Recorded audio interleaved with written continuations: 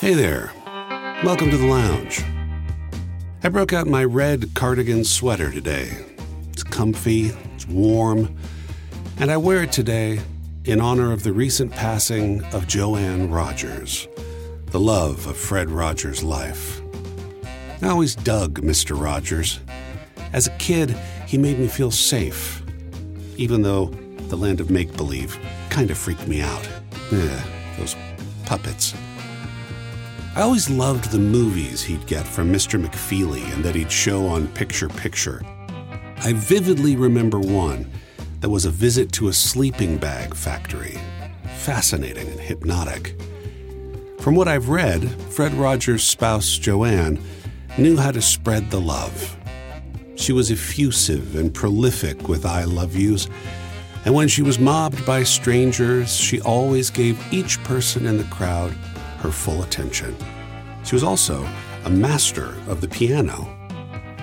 You could do worse than bring music and love into our world. Rest in peace, Joanne. The theme of our show today is love and loss. I hope you'll settle in and lounge with me for the next hour or so. We've got stories and songs and movies and recipes, all intuitively designed to help you groove with the rhythm of the seasons. A little later, I'll talk with our musical director, John Ballinger, and his wife, Uma Nithipalan, about the love that blooms when the unexpected strikes. We'll pair a recipe and a film that'll challenge your mind, your soul, and your palate. You're gonna love them. And Johnny B and Double Batch Daddy are here with songs of the season. So, here we are. Somehow we made it to February. Good for us. Today, the sunrise in LA came at 6:45 and the sunset was at 5:30. That's an hour more sunlight than we had 6 weeks ago, but man, it's been a long time since the light was stronger than the darkness. I woke on February 2nd with the hope I'd hear news that the winter was over early. But you can't fight the calendar, my friends. No matter what the magic groundhog proclaims, this will always be the dead of winter. The dead of winter. This year, the Christian tradition of Lent comes a mere 2 days after St. Valentine's Day. The celebration, inspired by the saint who was executed for performing marriages to keep men from going to war, is almost immediately followed by the tradition wherein many commence a 40-day period of sacrifice and reflection that begins with a remembrance of our mortality. Ashes to ashes and dust to dust, they say. The dead of winter, indeed. My feelings about February are best summed up by the novelist Tom Robbins. This is from his novel, Jitterbug Perfume. They say that February is the shortest month, but they could be wrong. Compared calendar page against calendar page, it looks to be the shortest, all right. Spread between January and March like lard on bread, it fails to reach the crust on either slice. In its galoshes, it's a full head shorter than December, although in leap years, when it has growth spurts, it comes up to April's nose. However more abbreviated than its cousins it may look, February feels longer than any of them. It is the meanest moon of winter, all the more cruel because it will masquerade as spring, occasionally for hours at a time, only to rip off its mask with a sadistic laugh and spit icicles into every gullible face. Behavior that grows quickly old. February is pitiless and it's boring. That parade of red numerals on its page adds up to 0. Birthdays of politicians? A holiday reserved for rodents? What kind of celebrations are those? The only bubble in the flat champagne of February is Valentine's Day. It was no accident that our ancestors pinned Valentine's Day on February's shirt. He or she lucky enough to have a lover in frigid, antsy February has cause for celebration indeed. except to the extent that it tints the buds and swells the leaves within. February is as useless as the extra R in its name. It behaves like an obstacle, a wedge of slush and mud and ennui, holding both progress and contentment at bay. If February is the color of lard on rye, its aroma is that of wet wool trousers. As for sound, it is an abstract melody played on a squeaky violin, the petty whine of a shrew with cabin fever. Oh, February, you may be little, but you're small. Were you twice your tiresome length, few of us would survive to greet the merry month of May. In case you can't tell, February vexes me. The best I can say, with 6 weeks left of winter, at this halfway point to spring, at the midpoint of our long winter's nap, is that I'm beginning to see the light. I used to trust nobody, trusting even less their words, until I found somebody, there was no one I preferred. My heart was made of stone, my eyes are only misty gray. Until you came into my life, girl, I saw everyone that way. Until I found the one I needed at my side, I think I would have been a sad man all my life.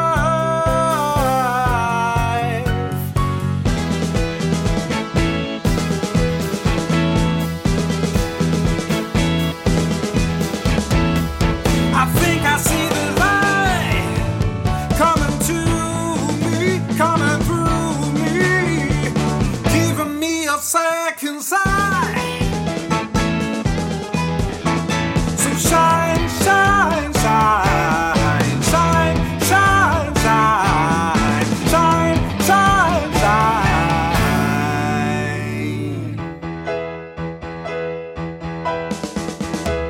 I used to walk alone, every step seemed the same, same, same. This world was not my home, so there was nothing much to gain.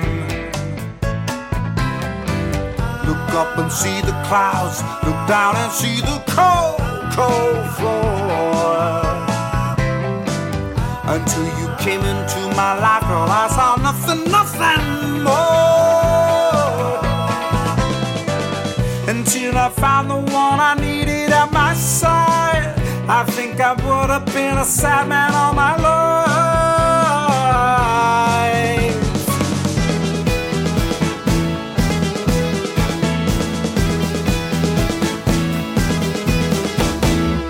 I think I see the light coming to me, coming through me, giving me a second sight.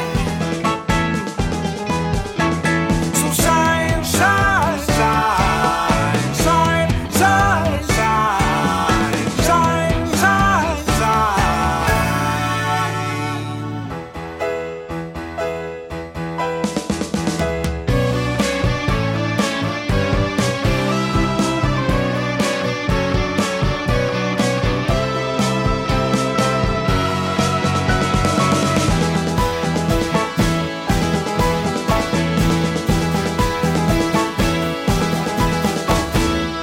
I think I see the light coming to me, coming through me, giving me a second sight. So shine, shine, shine, shine, shine, shine, shine, shine, shine, shine, shine,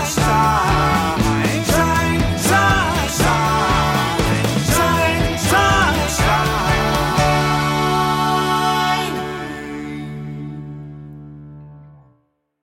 Every once in a while, living adjacent to the heart of Hollywood has its privileges.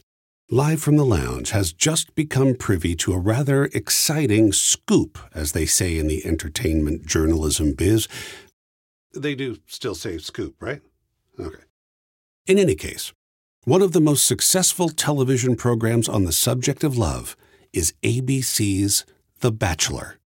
On this program, dozens of women in their 20s and 30s compete over the course of several weeks to win the affections of a young, successful, available, and attractive, bachelor. They go on dates, they have romantic dinners, they make out in the hot tub, they get in fights, and that's pretty much it. It has spawned multiple spin-offs: The Bachelorette, Bachelor in Paradise, The Bachelor Presents Listen to Your Heart. And now, anonymous sources have confirmed that ABC is taking the franchise in another exciting direction. Check it out. From the producers of The Bachelor, get ready for an exciting new perspective on romance. ABC Television is proud to present the 52-year-old Bachelor. It's just like the show you know and love, but this time with old people. Candlelight dinners? Uh-huh. Dramatic rose ceremonies? Sure. Romantic sunset helicopter rides? Oh, I have to check on that. He's got a bit of a motion sickness thing, so... Oh, got it. Okay. Well, what kind of dream dates do they go on? Let's take a sneak peek and find out. Hey, Wendy. Hey, Dave. Wow, you look great. Well, you look absolutely gorgeous. Oh, wow, a limo. That's right. After you. Why, thank you, kind sir. Champagne? How romantic. May I? Oh, you may. There you go, my dear. Aren't you going to have some? No, I'm not. Maybe later. Oh, okay.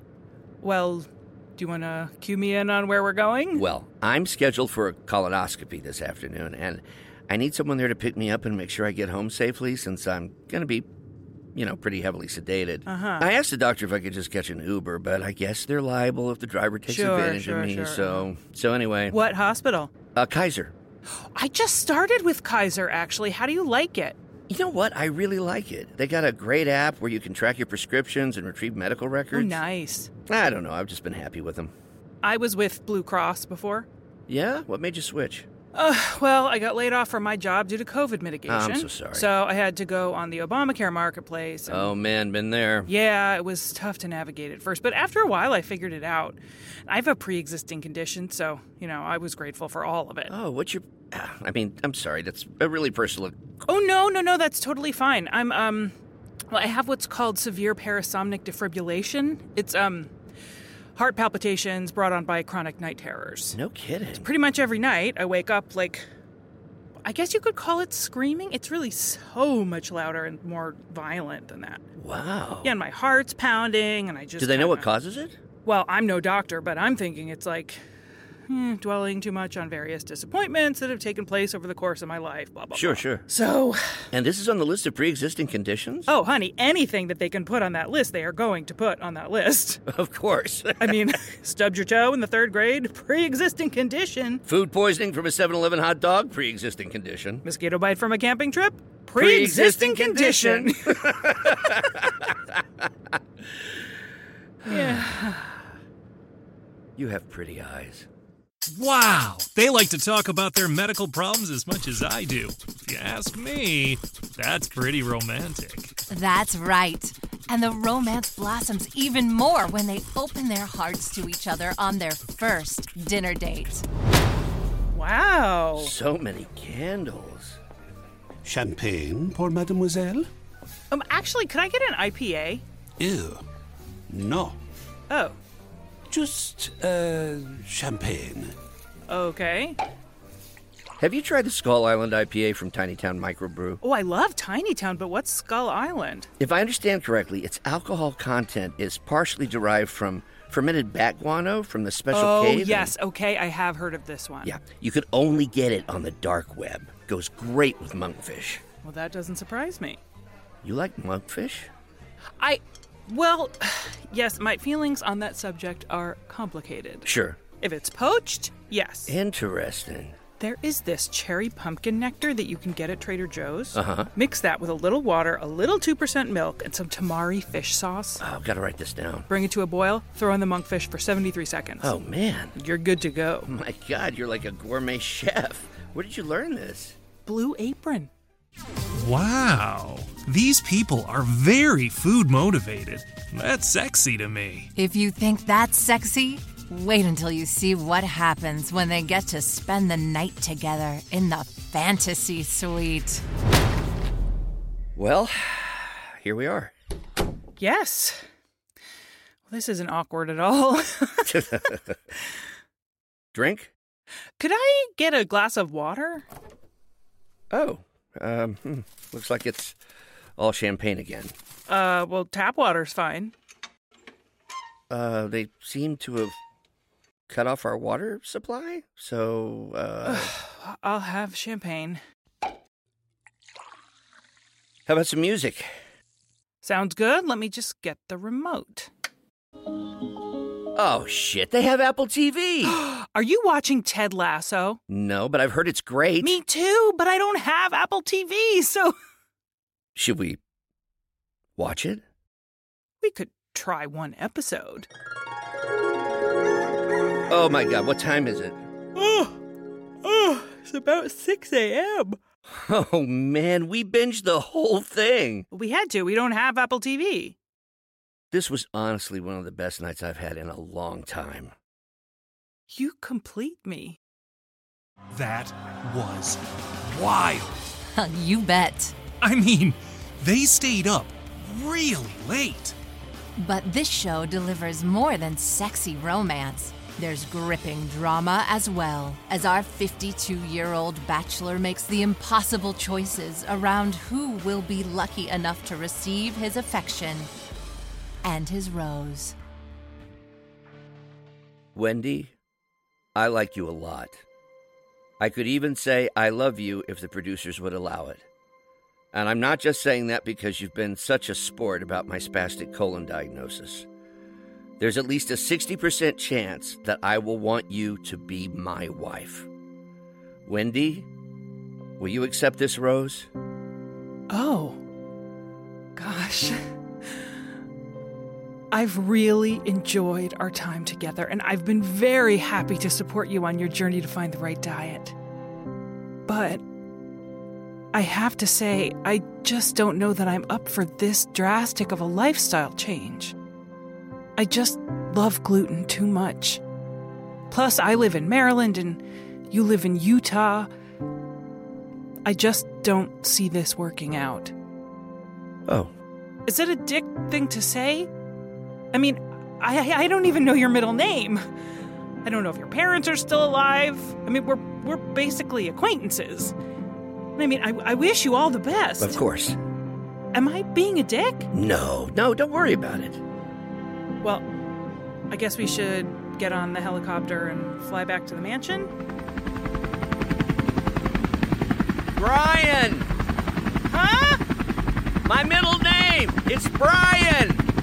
Oh, that's a nice name!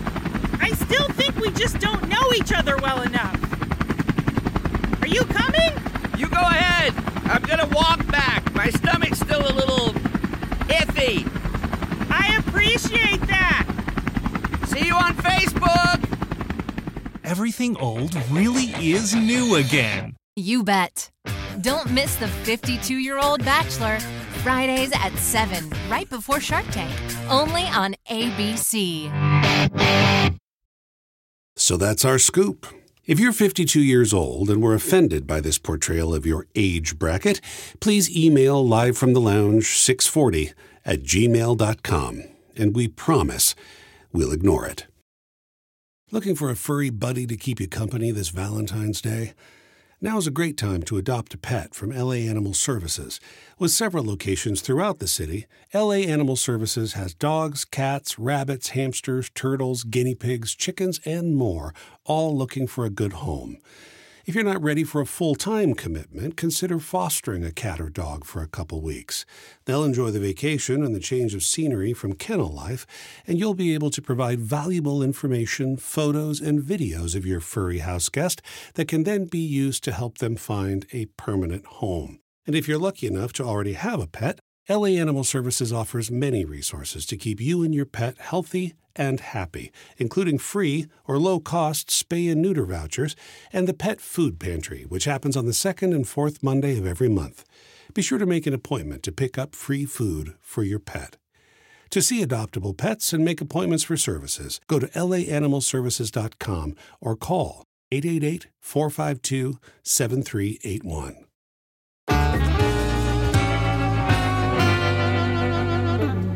I met John Ballinger in 2003, and we hit it off immediately. That's not saying much, though. John tends to hit it off with just about everybody he meets. He's a multi-instrumentalist, composer, singer-songwriter, and he's a professor of music at Cal State LA. His wife, Uma Nithipalan, is an accomplished actor who absolutely floored me in a production of Pentecost at the Evidence Room Theater, where she performed the story of the creation in Hindi with unforgettable passion and precision. John and Uma were the king and queen of the Los Angeles theater scene, and I'm grateful that they agreed to share with us their extraordinary story of love through loss to deeper love. We had to start our interview over due to technical difficulties, but I had to leave in one of Uma's answers because it was too cool to lose.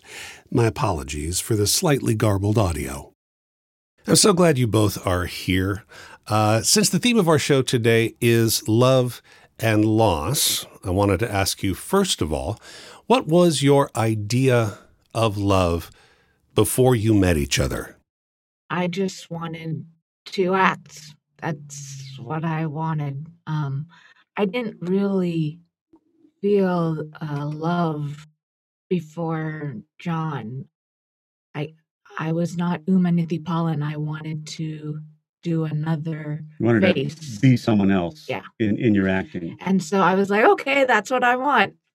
And I didn't want going and doing like dating or anything like that. I was like, nope. John, what about you? I think they were, on the surface, a lot like other people. I had seen movies, I'd read stories. I thought I had been in love. I told exes that I loved them. But I in retrospect, I don't think I really examined any kind of question like that. What does it actually mean to me? It was an unexamined event based on my senses, but not even all of them. Like, I didn't really care what a person sounded like.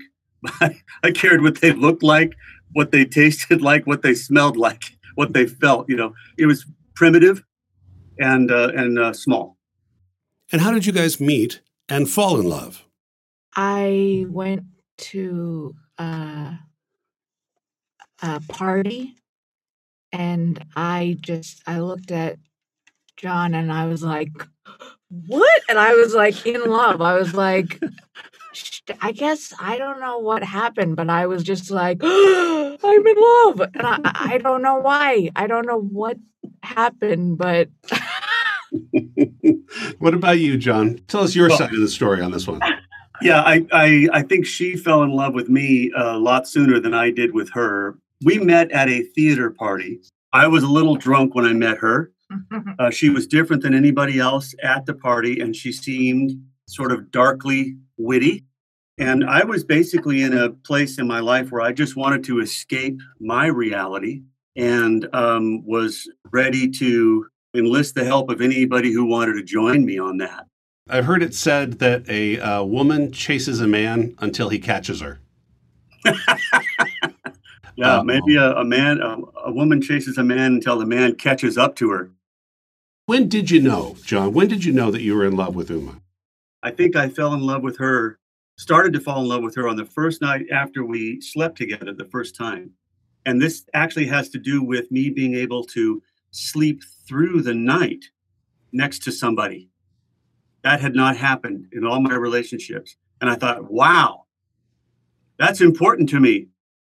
So you fell in love, John, you were a touring musician at the time, and you found yourself in New York City with some free time.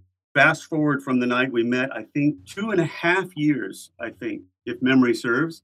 And by that time, I had indeed fallen deeply in love with Uma, and our relationship had coalesced to a point where I actually wanted to make it permanent. And on Christmas Eve, 2006, I proposed marriage to her while I was on a break in Los Angeles from the Dancing with the Stars national tour. So I asked her to marry me, and then a few days later, I had to fly out to rejoin the tour after our break. January 30th, we had 3 days off in Manhattan. And while I had been on a few tours with Rufus Wainwright and a couple other bands through New York, I had never had any real money. The Dancing with the Stars tour paid very well. And I decided, I'm going to fly Uma out here for the 3 days we have off, and we're going to party with money in Manhattan. And then there was an unexpected wrinkle in that plan, right? You want me to tell this part? Oh, yeah, because I can't. Okay. Uma arrived before I did. Our buses were coming in from Washington, D.C. And when I first arrived, we made love. And in the middle of that, Uma experienced a ruptured brain aneurysm of her anterior choroidal artery, which is adjacent, just arises out of the internal carotid artery. And she not so much collapsed into what's called a decerebrate seizure. She exploded into this, and it was I've experienced a lot of things in life. I've seen people killed, and this is the worst thing I've ever experienced in my whole life. It was a violent seizure. It was bloody. There were tears. There was bodily fluids. It lasted about 45 or 50 seconds. And then she started to come out of it and called the ambulance. And then there was there were several subsequent hells to go through before she received her endoscopic coiling of that aneurysm. Where the aneurysm took place was too deep in the brain for the operation where they slice your skull open and go in and clip the aneurysm. So they did it endoscopically and put a little platinum coil in there, charged it with electricity, which gave the clotting agents of her blood some tooth. But after that, the damage was done. She could not breathe on her own, swallow, speak. She was in a coma. And you flew her back to Los Angeles? After about 30 days, our friend Eric Patterson organized an online fundraiser and raised about $30,000 in about 72 hours, which is what an air ambulance costs to fly somebody home with a medical crew. The level of loss is staggering to me on both sides.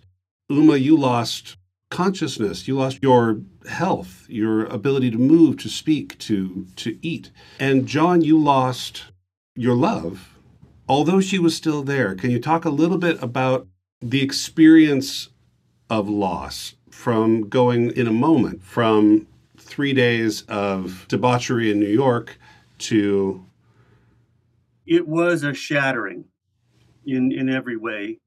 Everything I had consciously or unconsciously dreamt of and worked for, hoped for, and wanted was amputated instantly from me. Maybe you can talk a little bit more about what it feels like to you to lose these things. Well, I had an aneurysm stroke, but it's devastating for me because I can't act, I can't read, I have to walk, I have to, and it's very hard every day to wake up and I'm like, oh, every day it's going to be always hard. It's very difficult. Every day there are difficulties every day. Right. In the face of a loss like that, a lot of folks would leave. What made you stay, John?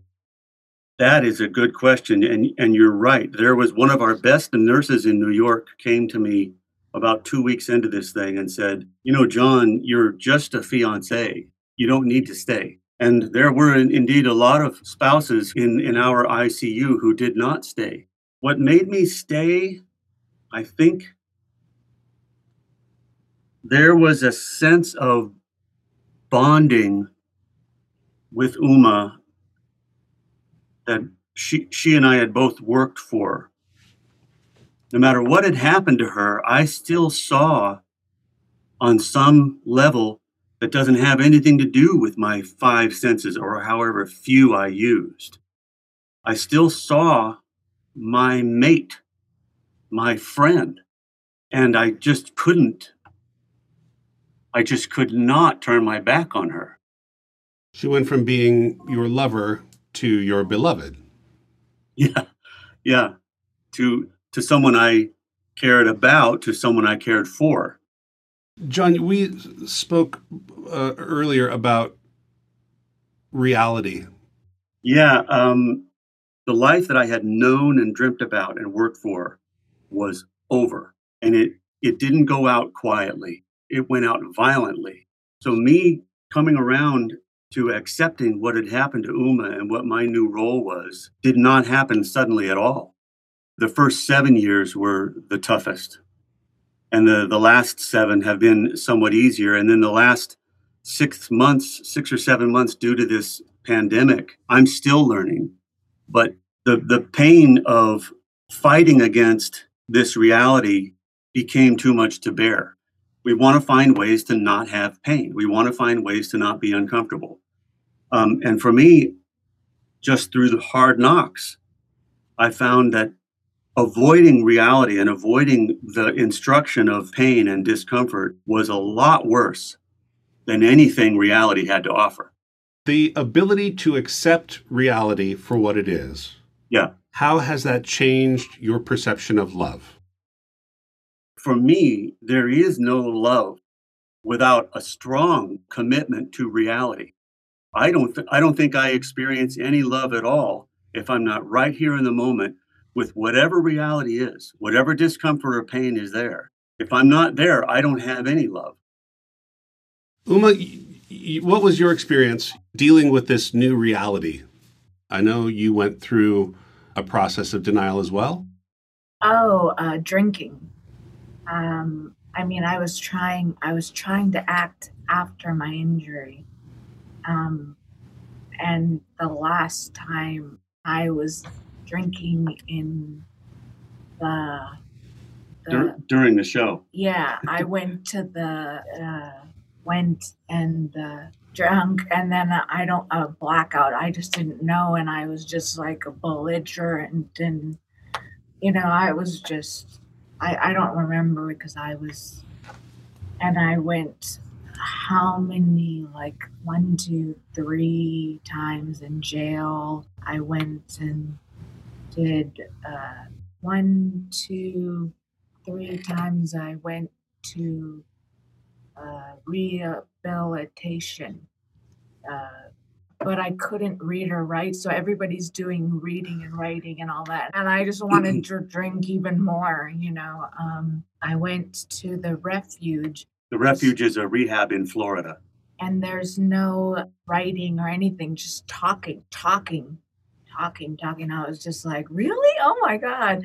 So, and the trauma of my mom and all that stuff, and it was great. But then I went home and I wanted to drink, so I went to the liquor store and I broke my nose. Fell and broke your nose, yeah. Yeah.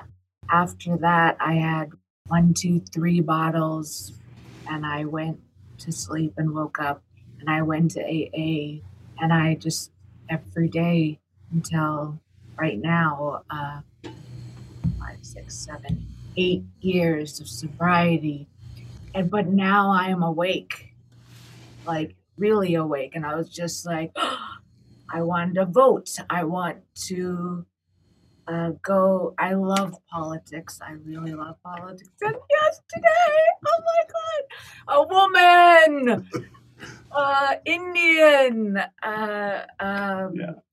Black. It was just so like, oh my God. And I want to talk about everything. Before I was just in my head So that was the rebirth Yeah. of Uma. What is your idea of love today? Real. It is real. It's good, bad, or so. It's all colors of the rainbow. We're a yin and a yang. We're very Yeah, it's still a marriage, which for anybody who's been married for 15 or 16 years knows that we're still just a married couple. But before, when I was drinking, I was not there. Yeah. That's the thing. Before we finish, John, if you could tell me what you love about Uma. So many of the things that I love about her now, I want to say they're ineffable, but they're the most solid things I've ever experienced. Things like Her spirit, the essence of who she is, injury or not, her doggedness through all things, her strength, her softness, and how those things combine, her endless ability to want to be around and forgive me. That helps. I think Uma is one of the most beautiful women who's ever graced the planet. That's not hard to wake up to. Uma, what about you? What do you love about John? John is just so lovely. If John was not there, I would die. And he stayed. And that is just so amazing because nobody in my family is in LA. No, it's nobody in my family feel love, so John is there and she's always grounded. It's a yin and a yang. John is trying to go and just say, can you exercise or do this and whatever? And I'm the other way. I'm like, no, I want the other side of the coin, and it's it makes It makes a whole coin. Yeah. There is so much more to the relationship of John and Uma than we can possibly cover in 15 minutes, but I'm glad they were willing to share a little bit of their journey with us. John wrote this song for Uma, and in it, he sums up the secret to their relationship very simply. And I'll stay, and you'll stay, and that's how we move. I guess the secret to staying in love is to stay in love. This is How We Move.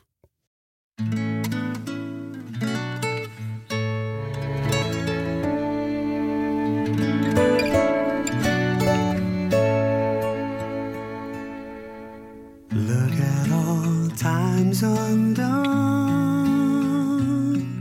and still we carry on together. Since you are the only one who let me see, love is free and will last forever. And I'll stay, and you'll stay, and that's how we move.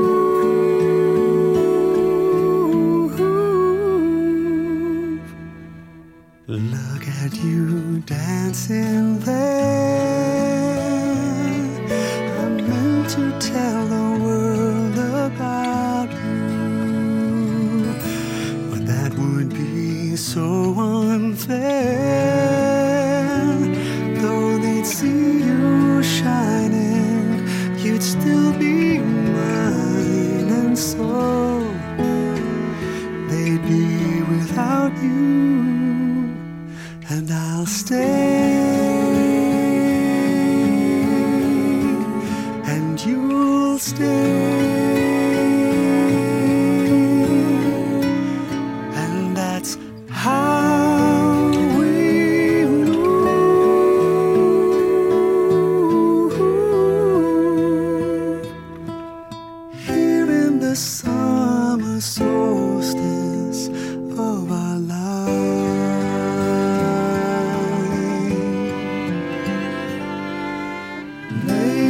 we see less ahead of us than behind.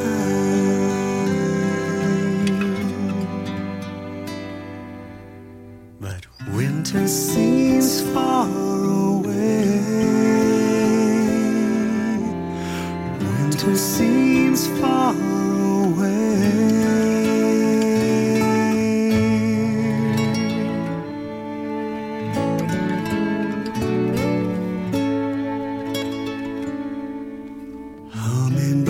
Stop and stare.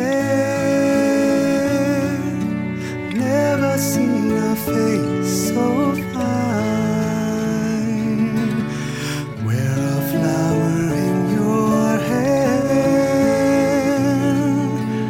Wings stop flying. Petals die. But we sing lullabies to Father Time. And I'll stay, and you'll stay, and that's how we move.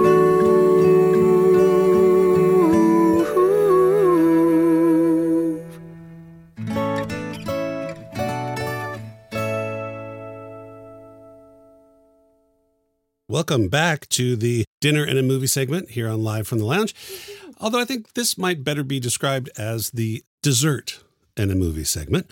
Valentine's Day is coming up, and we wanted to think of a good love story to treat you all to, but there are really so many. And I'm bringing in a special guest today, my daughter, Ruby Farley. Welcome, Ruby. Thank you for having me. You were the one that recommended the movie that we're recommending today. You want to tell us what it is? Yes, this is one of my favorite movies of all time, Harold and Maude. Harold and Maude, 1971, directed by Hal Ashby, who gets most of the credit usually, but I wanted to make sure that Colin Higgins also gets props because he's the one that dreamed up this amazing story. Harold and Maude has an interesting history. Released in 1971, so it's the 50th anniversary this year. Yay! And it was released to not much fanfare and some lackluster box office. And I wouldn't think that it would, especially not in 1971. This film is so revolutionary on so many different aspects. It's anti-war, it's anti-bigotry, it's all about life and love and not accepting the norms that you're given. I first came across this movie in like the early 80s. It was always part with a midnight movies that came out, which of course started in the late 70s when the Rocky Horror Picture Show became a rite of passage for theater kids across the United States. Yeah. But they usually would program movies keyed to a stoner demographic. Right. The Song Remains the Same, the Led Zeppelin movie, The Kids Are All Right, freaky horror movies like Phantasm. Which are all more graphic. Or just trippy as heck. Right. You just want to go and you want to sit and you want to watch a bunch of crazy stuff that you think you'd never see.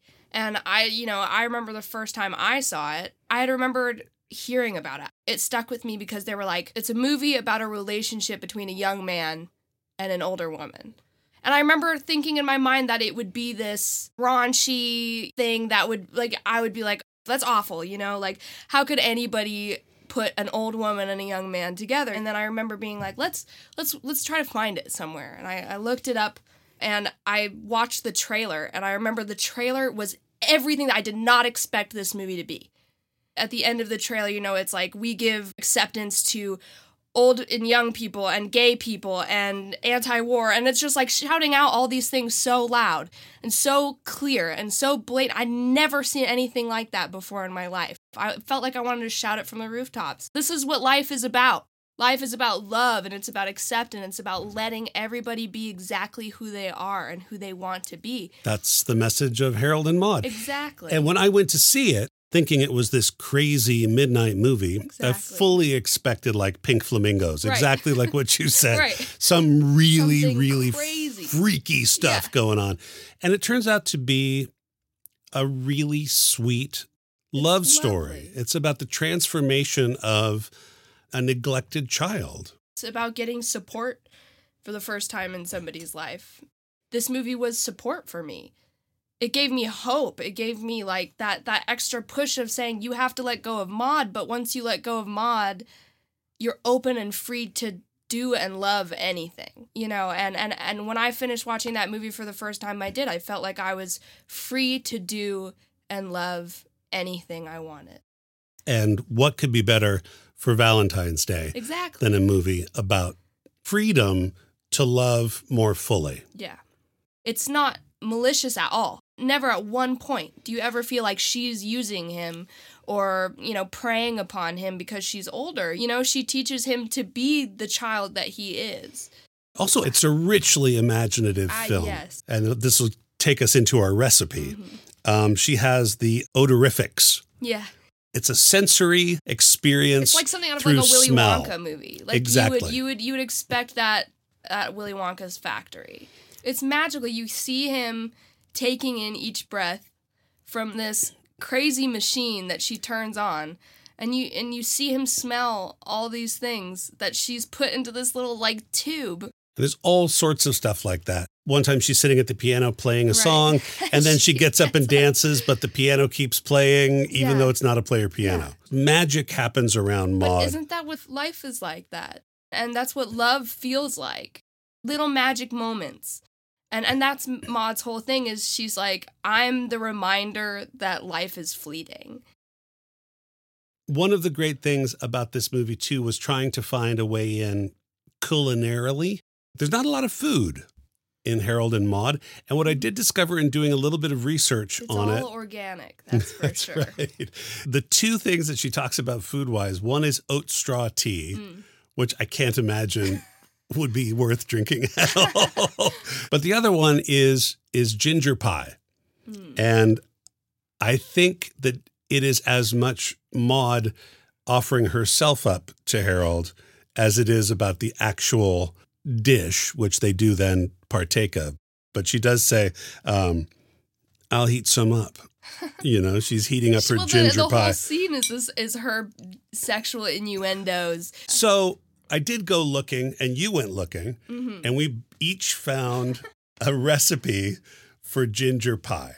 Yes. The one that I found is from a blog, which will be posted in our on the website and on our socials. It's an homage to Harold and Maude. Yeah. And so he created a ginger pie recipe. And the centerpiece of this custard pie, basically, is about a third of a cup of minced ginger soaked in rum. So it is a very potent, spicy, snappy pie. And the one that you found. I found a ginger cream pie, which is a little on the sweeter side. It's got a caramel bottom and a ginger pudding middle and a whipped cream top. And I like to top mine with some ginger and cinnamon powder just to give it a little extra kick. But it's definitely more mild version of the other pie that we've made. And as we were making these last night, you came up with the perfect I did. I had an completion astute to this. observation. I did. I think you did. When you look at these two pies, it feels like you're eating Harold and Maude. You have your I think my pie is more of like the new, you know, younger pie for those who have a sweet tooth. It's delicious. You can't go wrong. It tastes like a churro. Let me try it. Let's see. Let me take a big bite right now. That's a cream pie. It's delicious. Mm-hmm. Who doesn't love a cream pie? The ginger's a little lax, Almost non-existent. but man, the caramel bottom, it's fluffy. It's nice. You'd kill yourself for this kind of pie. It's a really, really nice cream pie. Well, let's go to Maud's ginger taste pie, her. if I may risk some ribaldry. Ooh, that's gingery. Oh, yeah. It's delicious though. Mm. You get a little bit of lemon. Mm-hmm. That lemon zest has some lemon zest in it. And you get a lot of ginger. Mm-hmm. Ginger It's really nice. kicks. It's still smooth. It's creamy almost. It's like a creamy ginger snap. It's like a tart, yeah. And I'm getting It's got some a nice heat now, too, crusty to it. on the top, too. Mm-hmm. Definitely a kick from this one. Well, it's the Harold and Maude of ginger pies, It's true. which is part of Harold and Maude, which is our movie recommendation for you. So check out the movies, check out the recipes, and let us know what you think. We're on all the social media networks. We're on Facebook, we're on Twitter, we're on Instagram, and you can reach us directly at livefromthelounge640@gmail.com. Ruby, thank you for being here. Thank you for having me.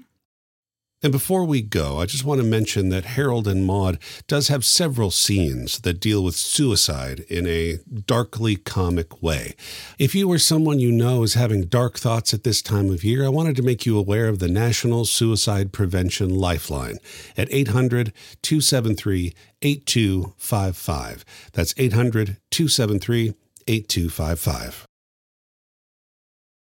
You know Al Gore as the former Vice President of the United States. Did you remember that he's also an Oscar winner? The 2006 film An Inconvenient Truth won the Oscar for Best Documentary of 2006. In it, Mr. Gore presented a slideshow that explained the science behind climate change. In the 14 years since his Oscar win, Mr. Gore and his scientific advisors have been constantly updating that slideshow with the most current information on the science, on the insane weather events happening all over the world, but also on the positive changes taking place that give reasons for optimism. Now, what if I told you you could get your very own live presentation of this new slideshow by someone personally trained by former Vice President Gore? And what if I told you they could present to your club, church, community group, or any other gathering you could think of, small or large? And what if I told you they could present it over Zoom and that they would do it for free? Well, it's all true. And all you have to do to schedule a presentation is email your request to the Los Angeles chapter of the Climate Reality Project at laclimatereality@gmail.com. That's laclimatereality@gmail.com. And to learn more about all the other wonderful work happening in the LA chapter of the Climate Reality Project, visit www.laclimatereality.org.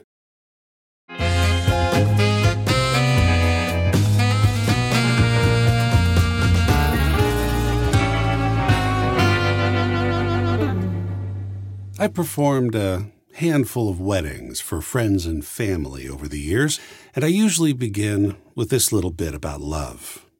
And as we approach Valentine's Day, it feels appropriate to share with you. It goes like this. Dearly beloved. Isn't that a lovely way to start? Dearly beloved. Not, hello, friends, or howdy, neighbor, or what's up, acquaintance? No. We begin by recognizing that we gather here as the dearly beloved circle of these two people. I think our thoughts and feelings today are best expressed in the words of the mystic Purple Dinosaur, who sings, I love you, you love me, we're a happy family with a great big hug and a kiss from me to you. Won't you say you love me too? Childish, right? But I would also argue that it's foundational. For what is the first and most important thing we teach our children, if not that they are loved, and that if they love back, that makes us a family? And how do we show this love to each other? Why, with a hug and a kiss, of course. And on this day, what are these two lovebirds going to do during this wedding ceremony, if not declare their love for each other, thereby becoming a family? And how are they going to seal the deal? With a kiss, of course. So happy Valentine's Day. Isn't it nice that in the middle of the winter we get a chance to celebrate love? Right between the festivities of the end of the year and the celebration of new life that comes in the spring is this tiny little moment to honor your beloved. Maybe share a small feast, pop a cork, indulge in some sweets before climbing into a warm bed on a cold night to cuddle and coo. It's a nice respite from the bleak midwinter, But in the gray light of the morning of February 15th, we put our feet back onto the cold floor halfway between the winter solstice and the spring equinox. It's been dark since October, and frankly, it's getting a little old. I was once in a show at the Cleveland Playhouse in December and January, and after the performance one night, I was talking with the bartender at the theater, saying how novel I thought the winter weather was, being from California and all, and knowing that I was going back there in a week or so. He said to me, "Yeah, you're lucky you don't have to be here in February." I get that. In my youth, I'd often catch a cold in February and be absolutely certain that my life was over. Once, in my 20s, I actually convinced myself that I'd contracted a viral hemorrhagic fever or a deadly version of the flu. In my defense, this was the era of the Hot Zone book, and I think I'd just finished reading The Stand for the second time. Never mind that they're both works of fiction. I was convinced that somehow I had contracted a weaponized version of the flu and that this winter would surely be my last. In February of 1995, I was a newlywed, working as a PA at Klasky Csupo Incorporated, the animation studio that made Rugrats in the early seasons of The Simpsons. I was in my usual February funk, wondering if I'd survive to see the summer, when a promo came on the radio that I kept at my desk. Ashes to ashes and dust to dust. It's Ash Wednesday on All Things Considered. I hadn't been to church in at least a dozen years, but the recognition of this ritual pondering of our mortality got me thinking. A week or two before, my new wife Anne and I had been driving along the Wilshire corridor between Western and Alvarado. It's a glorious stretch of Wilshire that runs between the snazzy Art Deco Wiltern Theater, past the classy Bullocks just past Vermont, which is now a law library, and it finishes with a curvy flourish at MacArthur Park. This stretch on Wilshire was dubbed in the 1920s Fifth Avenue West, and it's the neighborhood where newly arrived Angelenos set up homes in the early 20th century.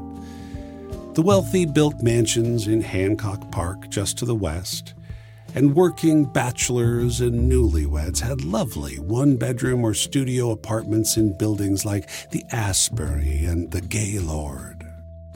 To serve the religious needs of this neighborhood, a series of huge temples, synagogues, and churches were built. Anne and I craned our necks to take in the diversity of the architecture and marvel at the craftsmanship that made these massive buildings so striking. One particular cathedral caught our eye. It was French Gothic in design, with elaborate arches and a bell tower that we fully expected held a lusty hunchback or two. I glanced at the marquee and noticed that it was a Presbyterian church. "Oh, wow," I exclaimed. "I'm a Presbyterian, so I can go there. But you can't, because you're Catholic." Anne gave me a playful sock on the arm. "I'm kidding. You could totally pass as a Presbyterian. We're very welcoming." As I sat at my desk that February morning, I remembered that cool-looking Presbyterian cathedral, and I vaguely remembered that on Ash Wednesday they usually hold services at noon, don't they? I thought, what the heck? I'll drive over there at lunch and see what's going on. When I got there, the Ash Wednesday service had already ended, but I decided that I'd come this far, I might as well explore the joint for a bit. Emmanuel Presbyterian on Wilshire Boulevard is a glorious labyrinth of a church. Hallways weave and meander. There are staircases everywhere, and each one leads to a new wonder as they climb 3 stories to upstairs offices and another 3 through the parish house, leading up to a full gymnasium and above that to handball courts on the roof. I wandered, I explored. It was great. As I was heading back to my car, I heard organ music coming from beyond a set of wooden doors. I quietly pulled them open, and I entered the sanctuary of the church. All stone and rich, dark wood with stained glass windows depicting the apostles and the stations of the cross, and a 50-foot arched ceiling vaulting above me. There were at least 1,000 seats on the floor and another 600 or 700 above in the balcony. But I was the only person in the room. Just me and the organist practicing a difficult section of a piece.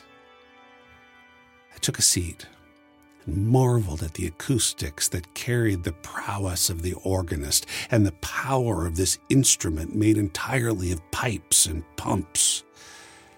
As I sat, I remembered the Februaries in my past where I was certain that my life was coming to an end. It occurred to me then that in my own neurotic way, I'd been pondering my own mortality in sync with the traditions I'd grown up with. At that moment, my mind turned to my grandfather, my mom's dad, who passed away from a sudden heart attack when I was 10. He was charming and funny. I loved him dearly. In the years since his passing, he'd often visit me in dreams, with bright eyes and a warm smile, a cigarette dangling from his lips. I felt his presence there with me. He wanted to know why I was still smoking. I had no really good answer for him, probably just because I was hooked on them. You should let them go, I imagined him saying. And as I sat there, I felt the need to smoke cigarettes dissipate. On my way back to my car, I dropped my last pack into the garbage can in the church parking lot.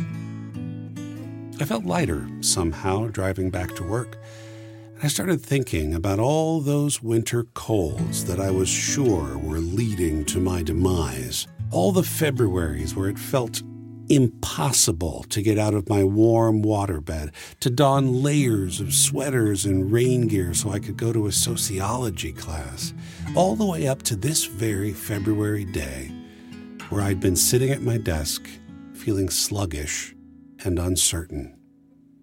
The pattern was unmistakable. Ashes to ashes and dust to dust. It was years later that I learned about seasonal affective disorder. It seems appropriate that the acronym spells SAD. I'm grateful that my symptoms are mildish, and recognizing this pattern in my life, even before I knew what it was called, has given me permission to feel low during the winter months without having to add an extra layer of fatalistic neuroses to the pile. Do you know what one of the main treatments for seasonal affective disorder is?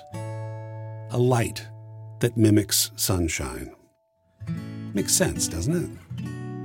There's a dearth of sunshine in February, even in sunny Los Angeles.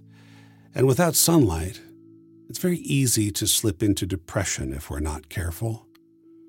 But if we are careful, if we're thoughtful and accepting of the truth that it's perfectly normal to feel a little down this time of year, maybe we can use the experience to our advantage, to ponder and release the things in our life that are ready to pass away. I wonder what's passing away for you this February. What can you let go of? What's holding you back? What patterns work for you? What patterns don't anymore? Let them pass. It's the perfect season to take stock and lose that which doesn't serve. It's also the perfect season to reach out and let the special people in your life know that you love them. Maybe you're in a committed relationship, maybe you aren't. But I know there's someone out there that you love. A parent, a teacher, a coworker, a rabbi, or a neighbor. It's time to show them that you care somehow. Because after all, the greatest thing you'll ever learn is just to love and be loved in return. I can't wait to hear what you're letting go of this February. I also want to see and hear your expressions of love for those around you. Share your experiments and experiences with us on Twitter, Facebook, and Instagram, or send us an email at livefromthelounge640@gmail.com.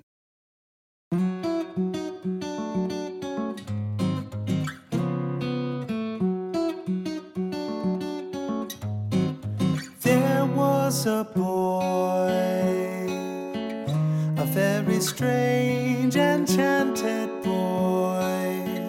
They say he wandered very far, over land and sea. A little shy and sad of eye, but very wise was he. And then one day, a magic day, he passed my way. And while we spoke of many things, fools and kings, this he said to me: the greatest thing you'll ever learn is just to love and be loved in return.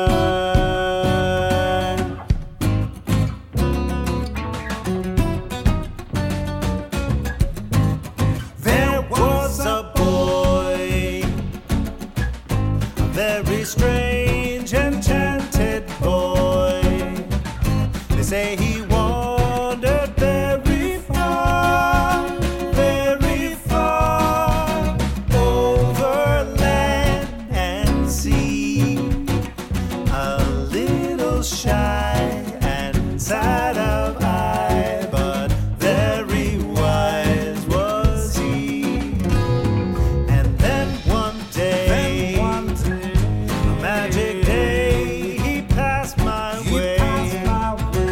And while we spoke of many things, fools and kings, this he said to me: the greatest thing you'll ever learn is just to love and be loved in return.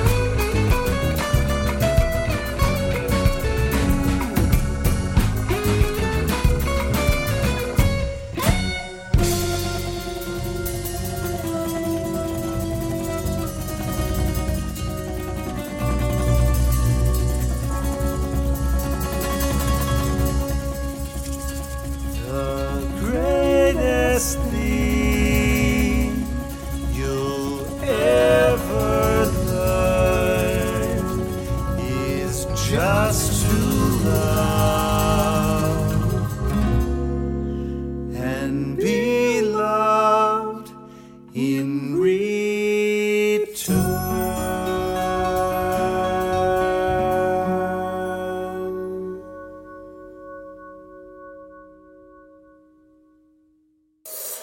And that's our lounge. I hope we're sending you back into the winter cold with a warm heart, at least. As Fred Rogers once said, it's important to know when we need to stop, reflect, and receive. I think February is the perfect time to do all those things. Here's the Who Did What. Our lounge is produced by Ann Kloss Farley. The 52-year-old Bachelor was written by Carolyn and Matt Almos. William Salyers played the title character, Rebecca Metz played Wendy, and our announcers were voiced by Brian Kimmett and Mary O'Malley. Double Batch Daddy is our house band. You heard Cal on vocals and bass, Dutch on vocals and guitar, and Bax on drums. You can find loads of their performances on YouTube. John Ballinger is our musical director. He wrote, arranged, and performed How We Move, with Tracy Bonham on backing vocals and strings. How We Move is from John's album Blue Room, which you can find on Bandcamp. And deepest thanks to Uma Nithipalan for sharing her challenges and joys with us. I'm Keith Farley. We'll be back in a month or so to share more songs and stories and movies and recipes, all intuitively designed to help you to learn, to love, to lounge.